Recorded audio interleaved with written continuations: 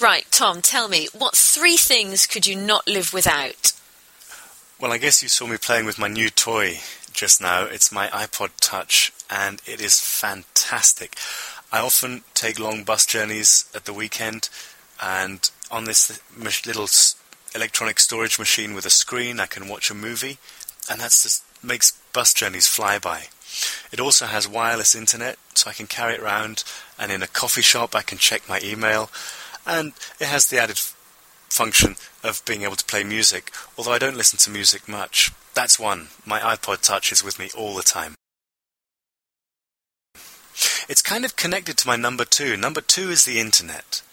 I couldn't live without the internet. I'm online every day, reading newspapers, checking out information about things I want to do and see that day, keeping in touch with family and friends, although I don't do that as much as they would like. The internet is such a huge part of my life. I can't imagine what it was like 10 or 15 years ago when nobody was online. Number 3, I suppose, is the sun, which sounds a bit facile because everything on the whole planet requires the sun. But for me, it's not so much about the nutrition that plants and animals derive from the sun. It's just being able to lie and relax in this soft warmth, tanning by the pool, letting my mind empty and clear. Those are my 3. How about you?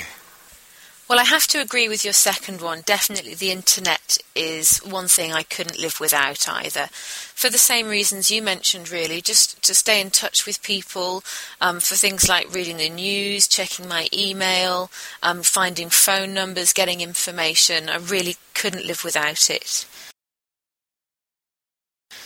The second thing would be my family. I couldn't live without them.